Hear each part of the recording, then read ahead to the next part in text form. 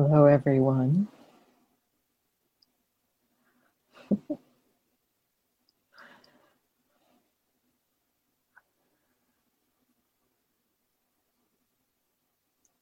We'll start these sessions mostly with a short-ish meditation, just to settle in together. And I'll offer a little bit of guided in this session.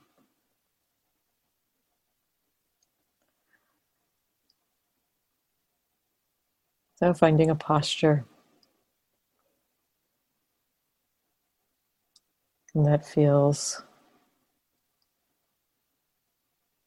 alert and yet relaxed.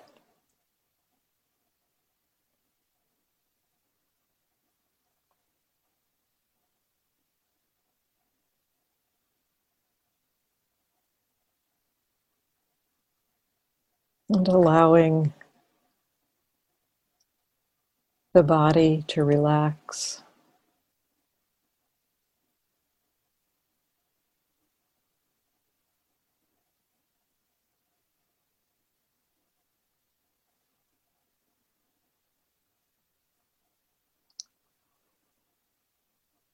Sometimes we can do this relaxation consciously, like we did earlier today.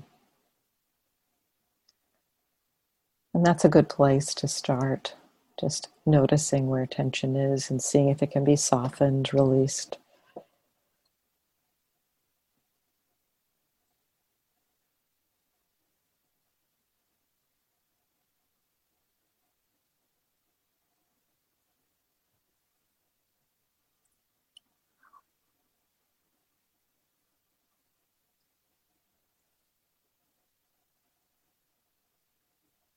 And then sometimes we can use a kind of a request or an inclining towards relaxation, not by trying to do it, but by dropping in a gentle invitation to the mind and body. May the body relax. And then not trying to do that, but just see, how does that request or that invitation land in your system? May the body relax. Sometimes this, for me, dropping that invitation in, I feel a release of a place that I didn't even know was tense.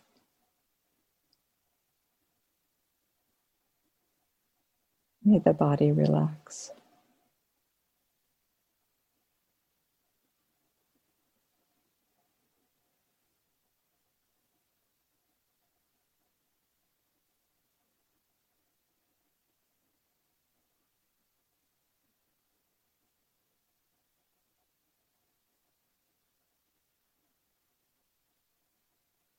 May the mind relax.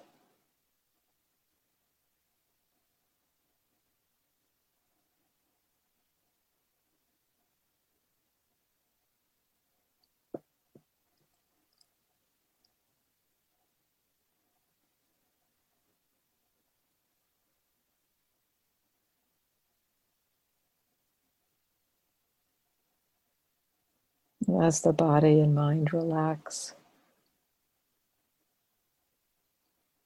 from whatever place of relaxation is available,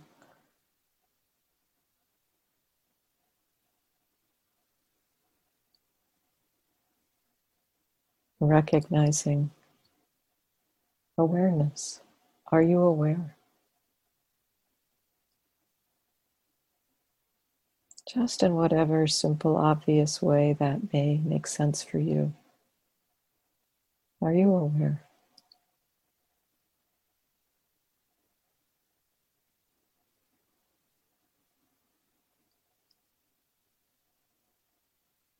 And what is obvious?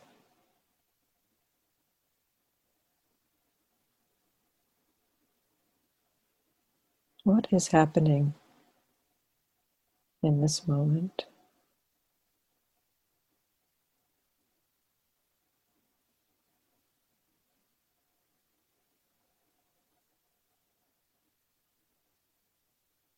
Opening to being with your experience as it is.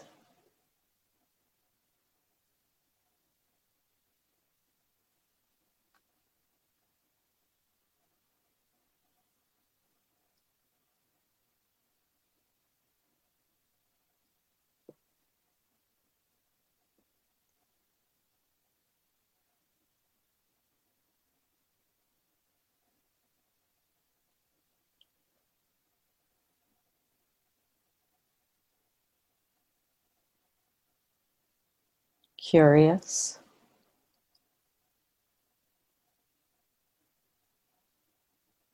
about what's here. Body sensations.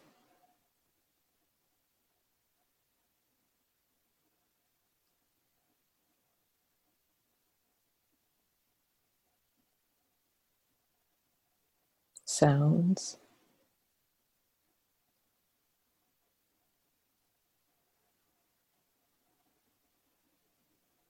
Maybe feelings, emotions.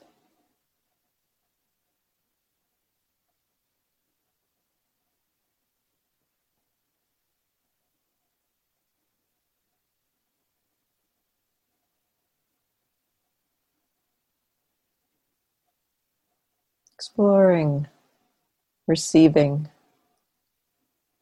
what wants to show up.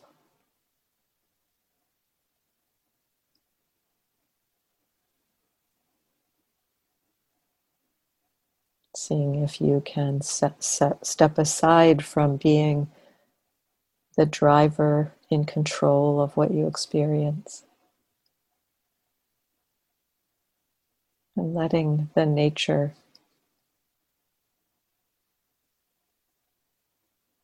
reveal itself.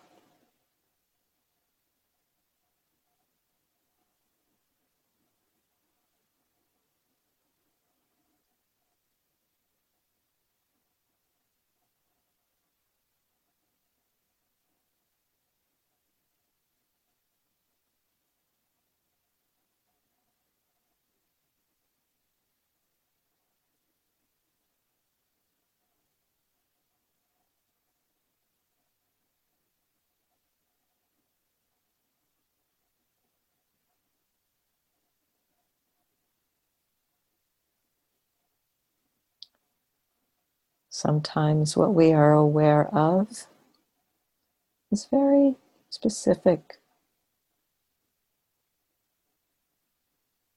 particular sound, a specific body sensation.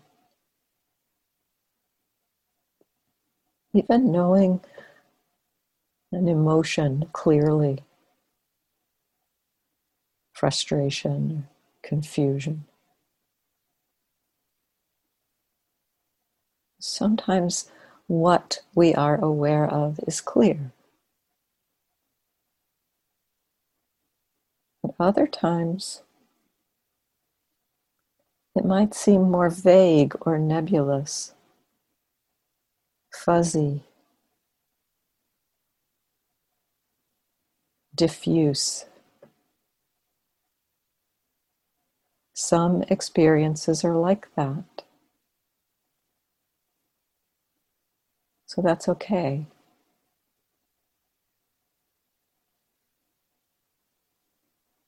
If what you are noticing is a sense of fuzziness or expansiveness or space,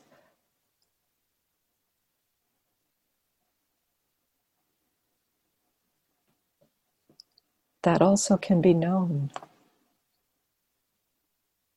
Kind of a different quality to the awareness of those kinds of experiences.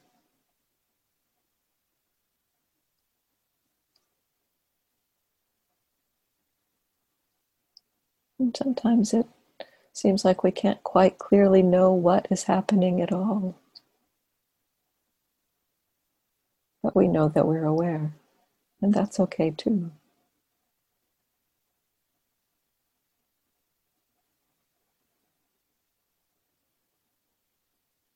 If it's not clear, you can just know that. Aware and not sure what is happening. That's something that happens in the mind.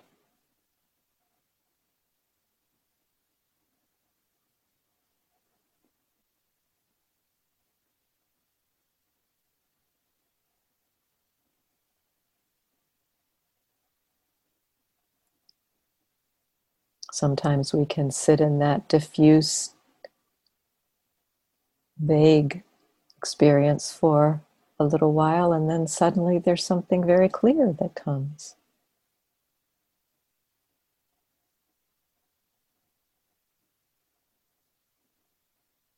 Are you aware?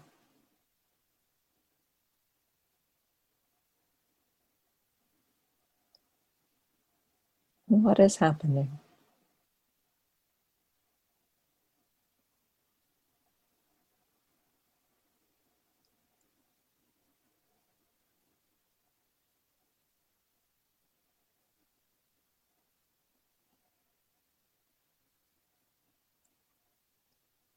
An opening to experience,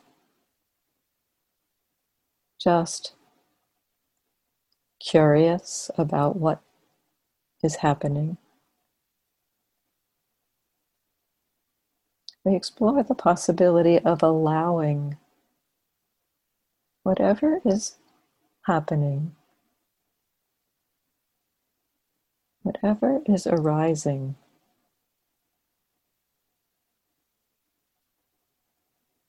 allowing.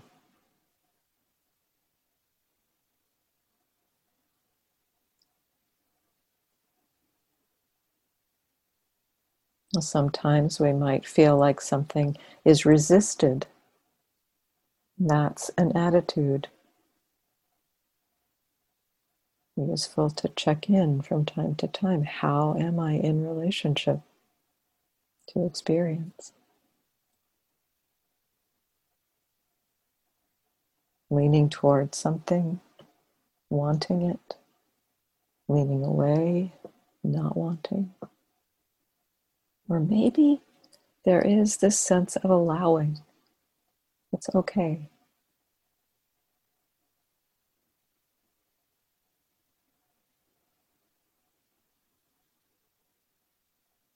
Mindfulness itself does not have an agenda about what it knows. Mindfulness itself doesn't like or not like things. It just is aware. That's its concern, its job. And so within that quality of mindfulness comes this allowing.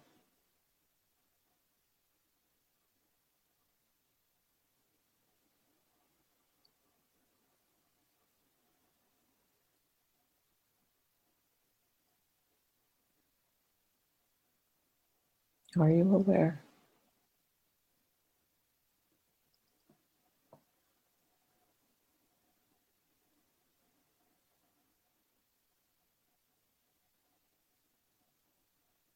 What's happening? What is obvious?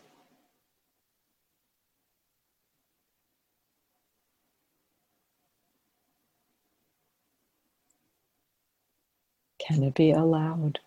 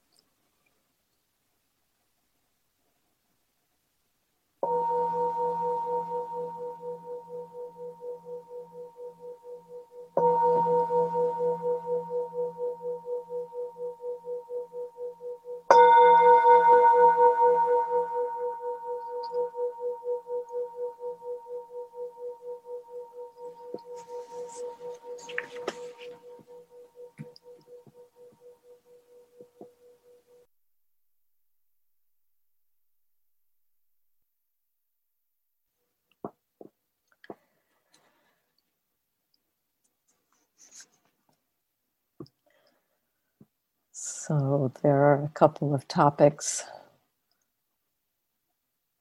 that I'd like to reflect on with you.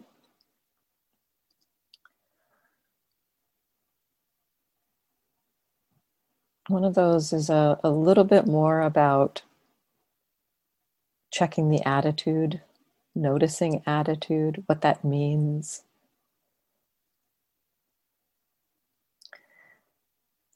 In the guided meditation that we just did, I pointed to this word, allow, allowing experience to be as it is. And we could say that is the direction we're heading with this practice, that whatever is arising, our mindfulness becomes strong enough to be able to allow whatever is here, to be here without resistance, without trying to hold on to it, without confusion, but just, oh, this is what's happening. That stance of kind of curiosity and interest, engagement, without either leaning towards or away from the experience. So that allowing is kind of the wise attitude that Sayadaw speaks about, that Sayadaw U Tejaniya speaks about. Allowing what's here to be here. We find our way to allowing what's here to be here by noticing what's in the way of allowing things to be here. And that's some kind of relationship usually, some kind of wanting things to be a certain way, some kind of leaning away, a resistance, in the flavor often of one of, well, let's say we could say there's 4 basic flavors of attitude. There's the 3 flavors that are connected with greed, aversion, and delusion. Those qualities of mind that the Buddha says are the main contributors to the reason we suffer, the reasons we have stress, dissatisfaction, stress in our lives. So we want something to happen, the movement of greed, we want something to stay, we're leaning towards something, we like something, we want more of it. That's the flavor of greed. There's the aversion, the sense of not liking something, not wanting something to be here, a kind of a pulling back from, a resistance to, not liking, not wanting. Many flavors of this: anger, hatred, rage, frustration, irritation, annoyance. So many flavors of that resistance. And then there's the delusion flavors that are connected to kind of not being connected, confusion perhaps, spacing out perhaps, disconnection from experience. But then there's another flavor of delusion where we're not disconnected from experience, but we're looking at it with a particular lens, a particular view, an idea that it should be a certain way. Not aware that we're looking at it with that idea or that belief. So unaware that there's a belief that's influencing how we're taking experience in. That's a form of delusion as well. And then there's wise attitude, which is that flavor of allowing, that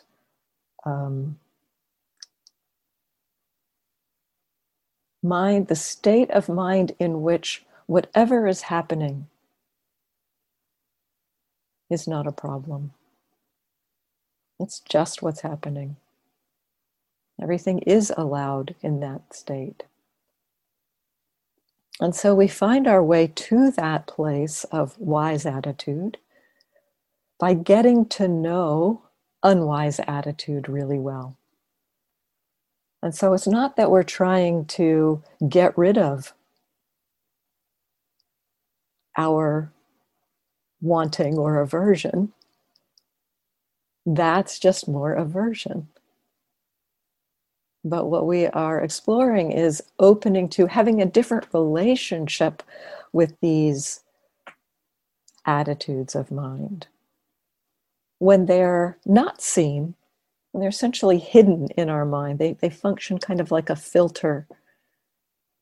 They, like we're wearing colored glasses of some sort.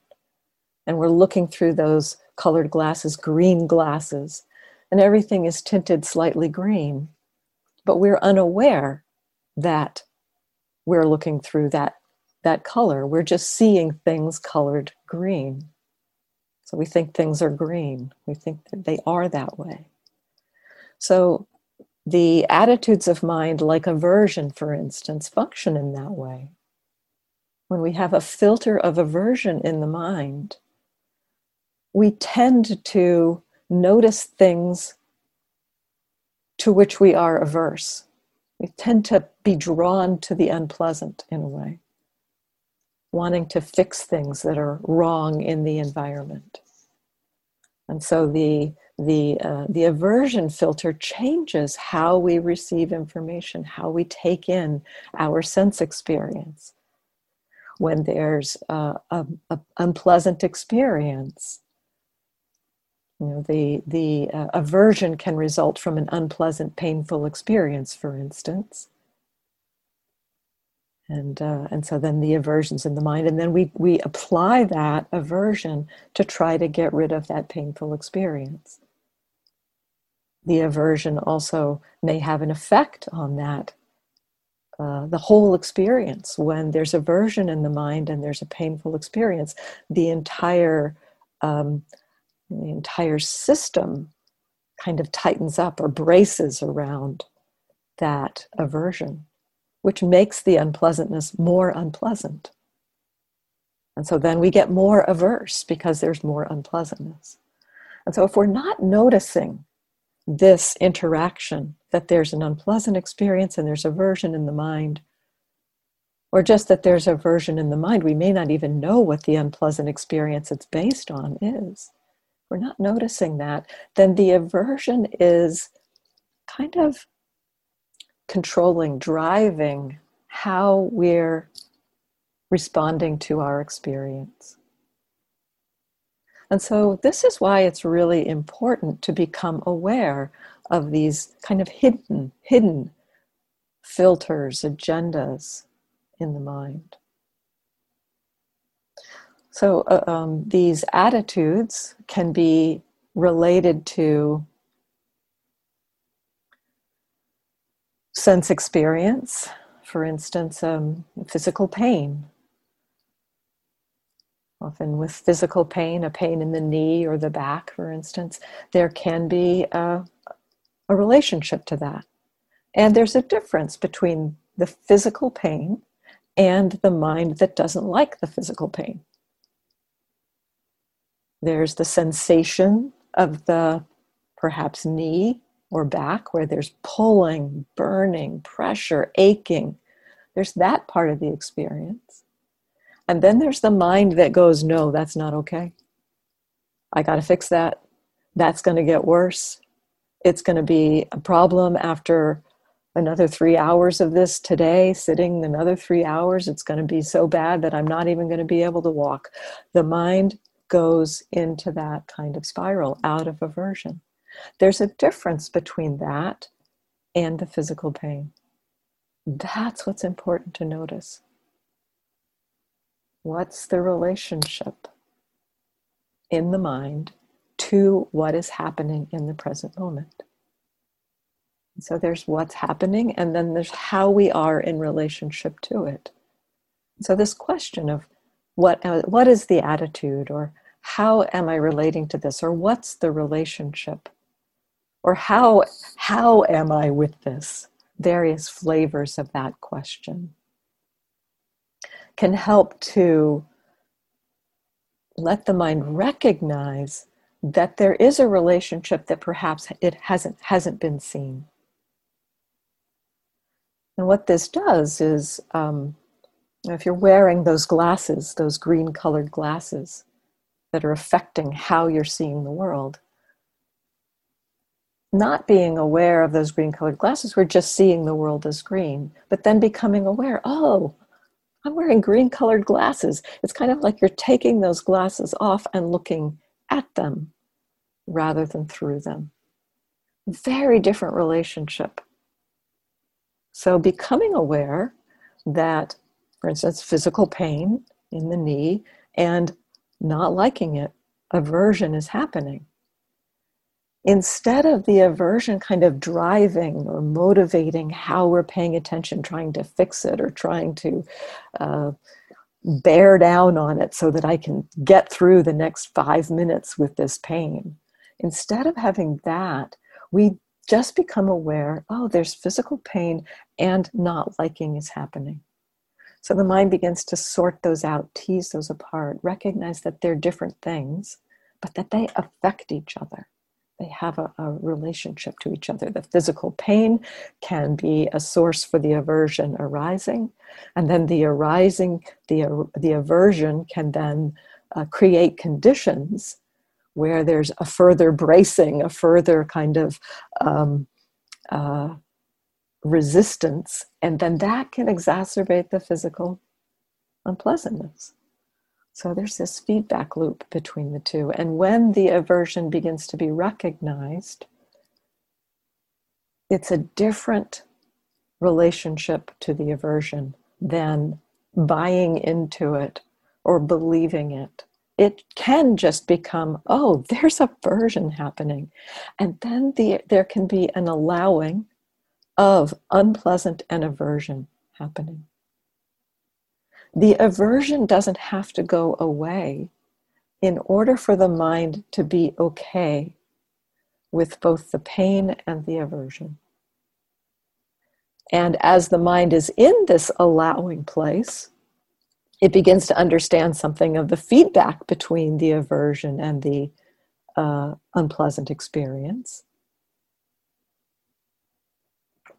And what can happen is that there's a little bit of shifting. Sometimes we might see the aversion get a little stronger, a little weaker. We notice how that affects the physical pain. Sometimes we might notice the aversion fall away completely, and then there's just unpleasant sensation, a very different experience.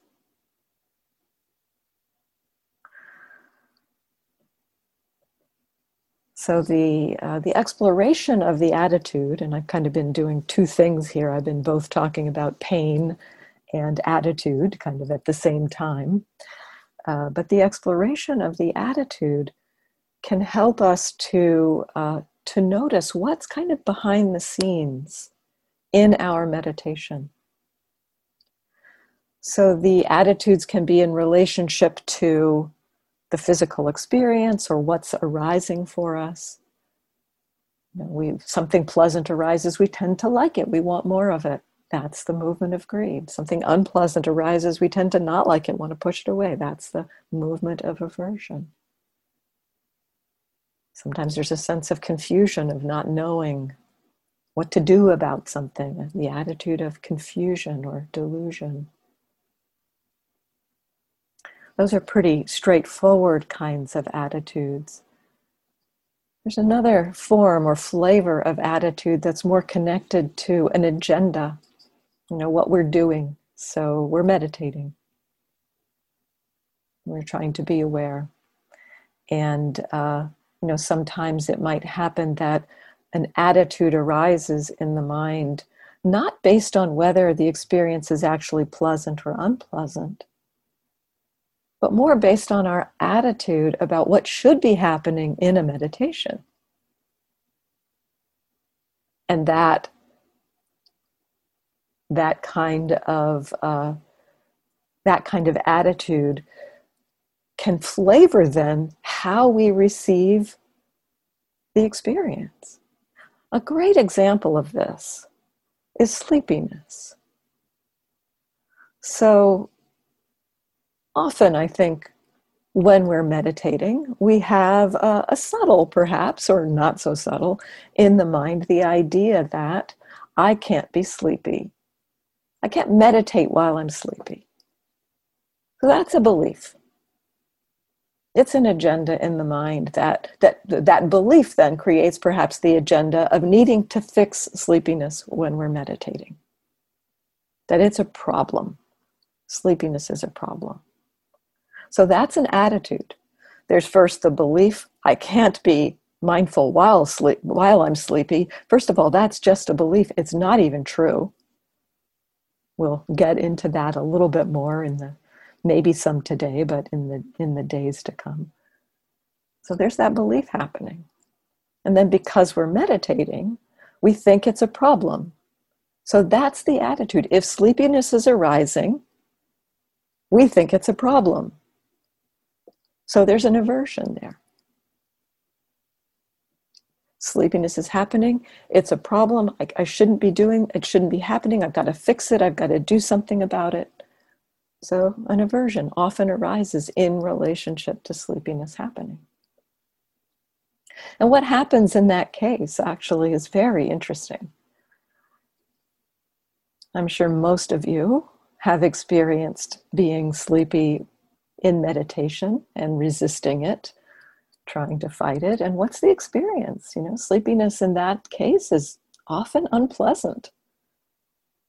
It doesn't feel very good. There's a kind of a heaviness and there's this slogging through, trying to be aware. And it's like you don't even know, you can't even feel what's happening. It just feels so heavy and thick. So that is often the experience when there's sleepiness and this agenda in the mind that I shouldn't be sleepy while meditating. The experience of sleepiness is generally unpleasant. But if we actually notice if that agenda is not in the mind, or we begin to question or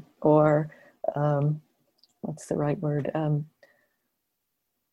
Set to the side that idea that I can't be mindful while I'm sleepy, we can just hold that to the side. And maybe by just saying, it is possible. Actually, you can be aware while you're sleepy. That might create some curiosity. I wonder what that's like. If the attitude about sleepiness is one of curiosity, sleepiness can be extremely pleasant. So this is a great example of how an attitude in the mind can shape what we are experiencing. When there is allowing in the mind, sleepiness can feel very pleasant. I mean, it's designed to be pleasant, actually. We wouldn't fall asleep if it didn't feel pleasant in some ways. When we're going to bed at night, our body kind of moves into this very soft and kind of pleasant, soft, relaxed state. And the mind goes into this very nice, wave-like pattern with just drifty thoughts that don't catch on anything. It's really pleasant. It's just this idea that we can't be mindful of it. That agenda, creating an attitude that it's a problem. And so it's useful to notice, okay, what's happening? There's sleepiness happening, and there's this idea happening. There's an agenda happening, this belief, this resistance to the sleepiness. So both of those are happening. So that's exposing the attitude. You're noticing there's sleepiness and resistance to it. They are not the same thing. Sleepiness is one thing, resistance is another. The resistance can get stronger or weaker. You might notice as the resistance gets stronger that the unpleasantness gets stronger. As the resistance gets weaker, maybe even falls away, you might notice that it's actually pleasant. So one thing I'll say about working with sleepiness, and I think we'll save some of this for later, perhaps, is that, if you have the idea, I can't be mindful, if you're kind of sleepy and the thought arises in your mind, I'm too sleepy to meditate. You are already aware of sleepiness. You already know the experience of sleepiness because you have had that recognition. I'm sleepy. I'm trying to meditate. You've already recognized sleepiness. You've already been aware of it. Proof it's possible. And so if you hear that thought, I can't be mindful, I'm too sleepy to meditate, don't believe that thought. Just notice it's a thought. It's just an idea. It's just a belief.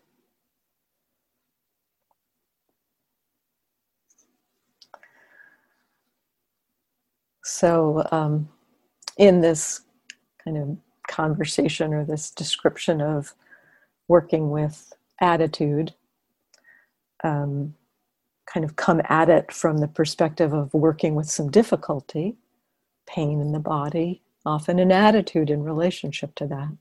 Sleepiness, often an attitude in relationship to that. And thoughts and sleepiness, I would say, are two of the key things that we think are problems in meditation. So again, noticing that that's a kind of a belief or an idea. I can't be mindful while thinking. It is true that thinking is a very powerful thing that catches us. We tend to have a habit of non-mindfulness while thinking, but that doesn't mean that thinking is inherently non-mindful.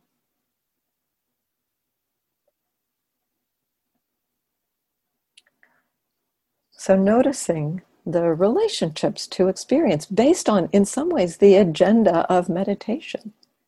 Some of the relationships, some of the attitudes are based on not so much whether something is pleasant or unpleasant inherently, but in what we're doing, in our agenda around the meditation.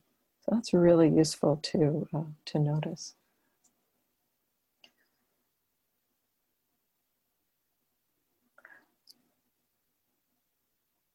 I want to speak a little bit more about working with difficulty more generally. I would say the very first thing to do when it feels like there's a struggle, it feels like there's some difficulty in practice, is to check the relationship, check the attitude.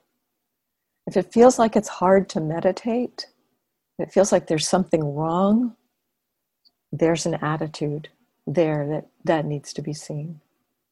And it can just be seen. Again, it becomes another part of the experience.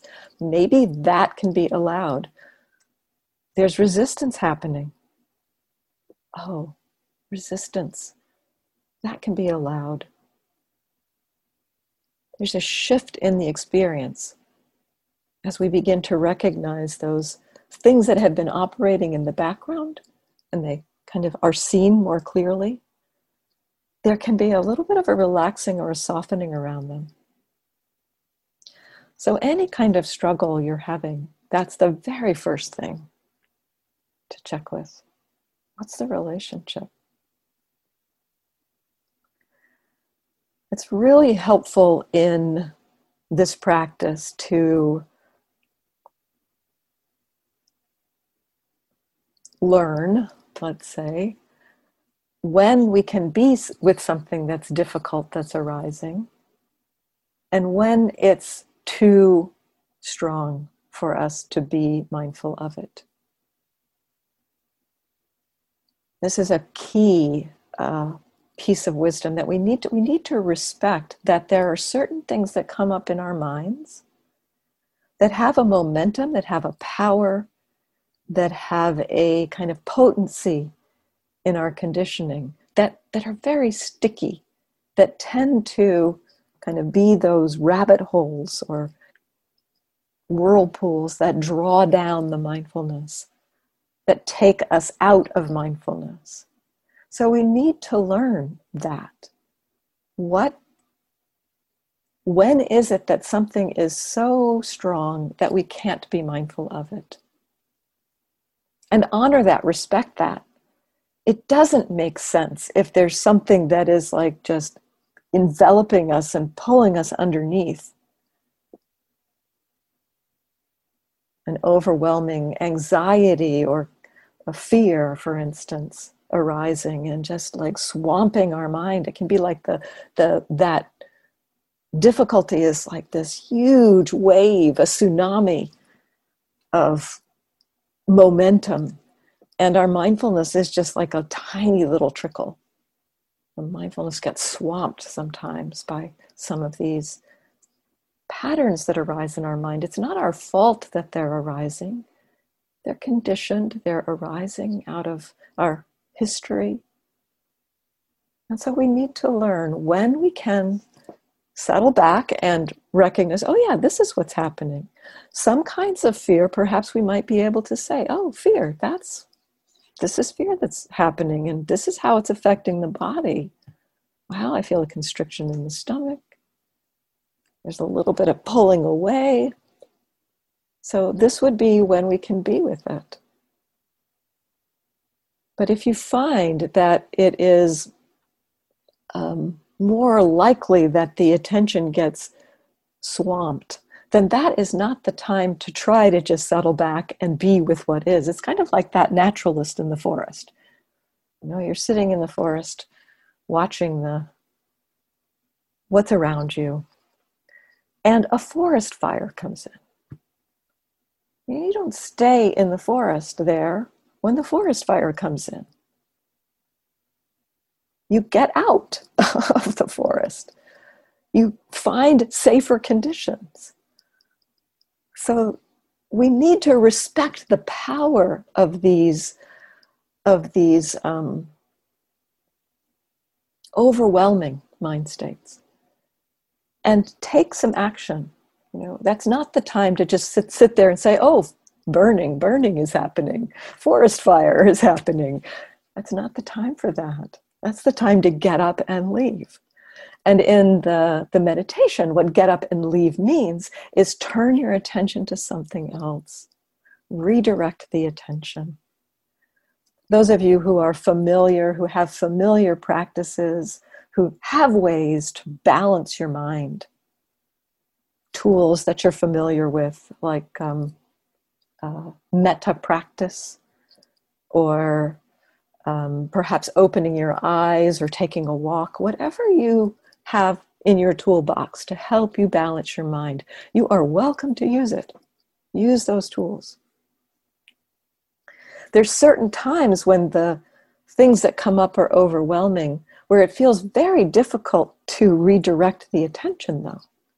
You know, sometimes we say, wow, that fear is really strong.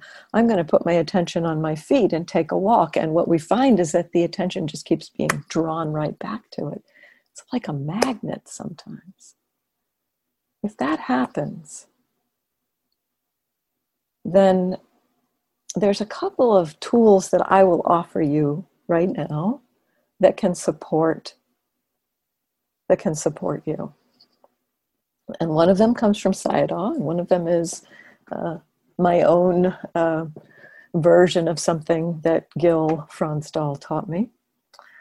So the first one is to put your fingers together like this. Put your fingers together. Let your thumbs and all your fingers touch. And then you put a little bit more pressure on your thumb to start. And just notice the thumb. Just kind of let your attention go to your thumb. And then after a couple seconds of that, of really noticing the thumb, then shift to the first finger. Pressure there, add pressure there, and notice that. And then after a couple seconds, shift to the next finger. And then the next finger. And then the next one. And then shift back to the thumb. So this gives a strong sensation that is deliberately changing. So what I find, at least when there's something really strong happening, an overwhelming difficulty arising, if I try to turn to something and just stay with it, okay, I'm going to just be with my breath for now while this difficulty is happening. I'm going to turn to my breath and I'm going to stay with my breath. what I tend to find and what I hear from others is that trying to stay with one thing when there's one other strong thing that's calling you, that strong thing that's calling you ends up pulling you back often. Like you may be able to be with your breath for 1 or 2 breaths, and then you're back with the fear. And then you come back to the breath, and then you're back with the fear. So I find that if you create something where there's a changing, strong experience, so this change from one finger to the next, to the next, to the next, to the next, that is just, it's using that capacity that we have to be with something for just a moment.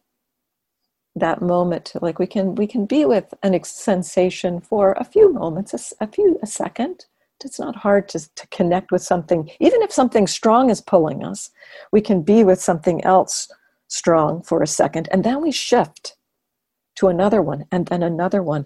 It's like leading the mind gently from one thing to the next thing, to the next thing, to the next thing, kind of leading it away from that magnetic pull.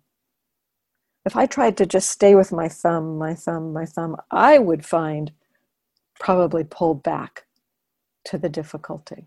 But when I change from one thing to the next, to the next, to the next, it's much easier for just a few seconds to be with that thing, and then use the capacity we have to switch to another thing and be with that one, and then the next one. And that gives you a little bit more of a break from the overwhelming difficulty.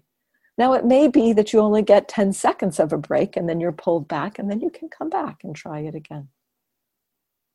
So that's one flavor of that, picking something and then shifting to the next thing and the next thing. The other one's kind of similar in that it does a similar thing of finding something that's easy to connect to and then shifting to the next thing and then the next thing. But this one uses the visual field. This one uses seeing. And sometimes this can be helpful, especially if what's going on is exacerbated by sitting with your eyes closed. You know, the thoughts often happen more strongly when the eyes are closed, and the thought loop between a strong emotional reaction and thoughts can just spiral out of control. So sometimes opening the eyes itself can be really helpful to kind of break into a very strong mental pattern that's happening. And then on top of that, you can add, if you're in a room, I will find a corner, any place 2 lines come together. And there are thousands of them in a room. It's not just the literal corners of the room, but it's any place where there's a square. So it might be the corner of a book on a bookshelf, or it might be the place a chair leg touches the carpet, or the corner of a window, or the corner of a picture on the wall. So we'll try this now together. I'll do a little 30-second guided on this. So pick a corner in your room and let yourself acknowledge it. Know that it's there. There's that corner. And then switch to another one. Find another corner after about a second. And then find another one. Helpful to also move your head here. And then find another one. And then another one. About once a second, shifting. Find a corner. This doesn't have to be like a deep bearing into the corner. I'm mindful of the corner. It's just like, yeah, there's a corner. And then find another one. So let's do that for like 20, 25 seconds together.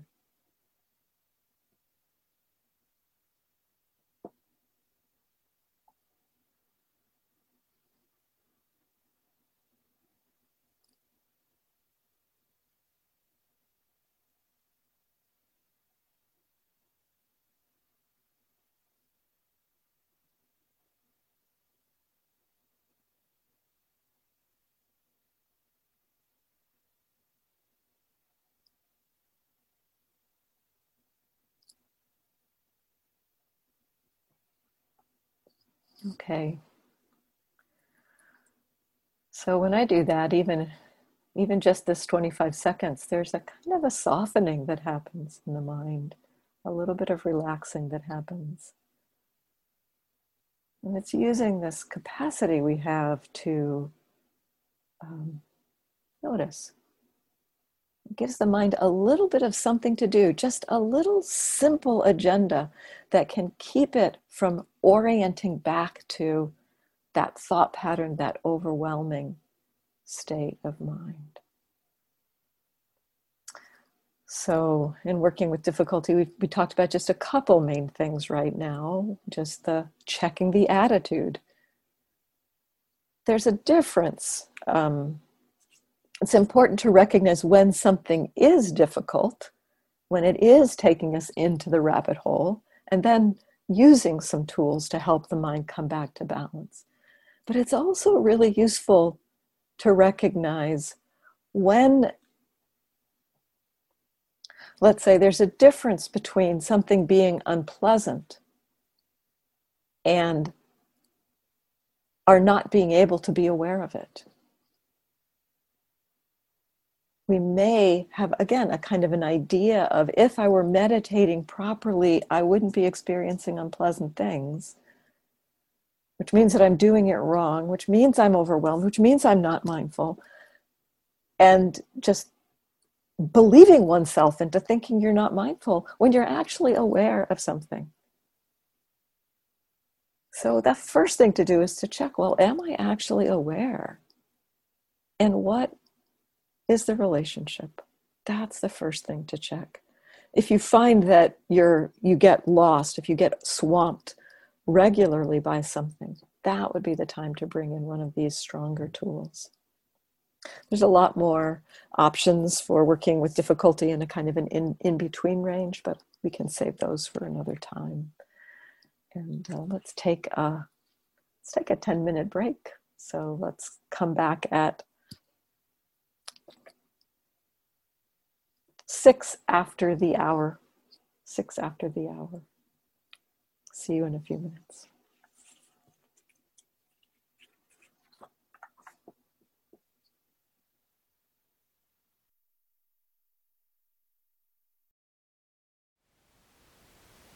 Thank you for listening.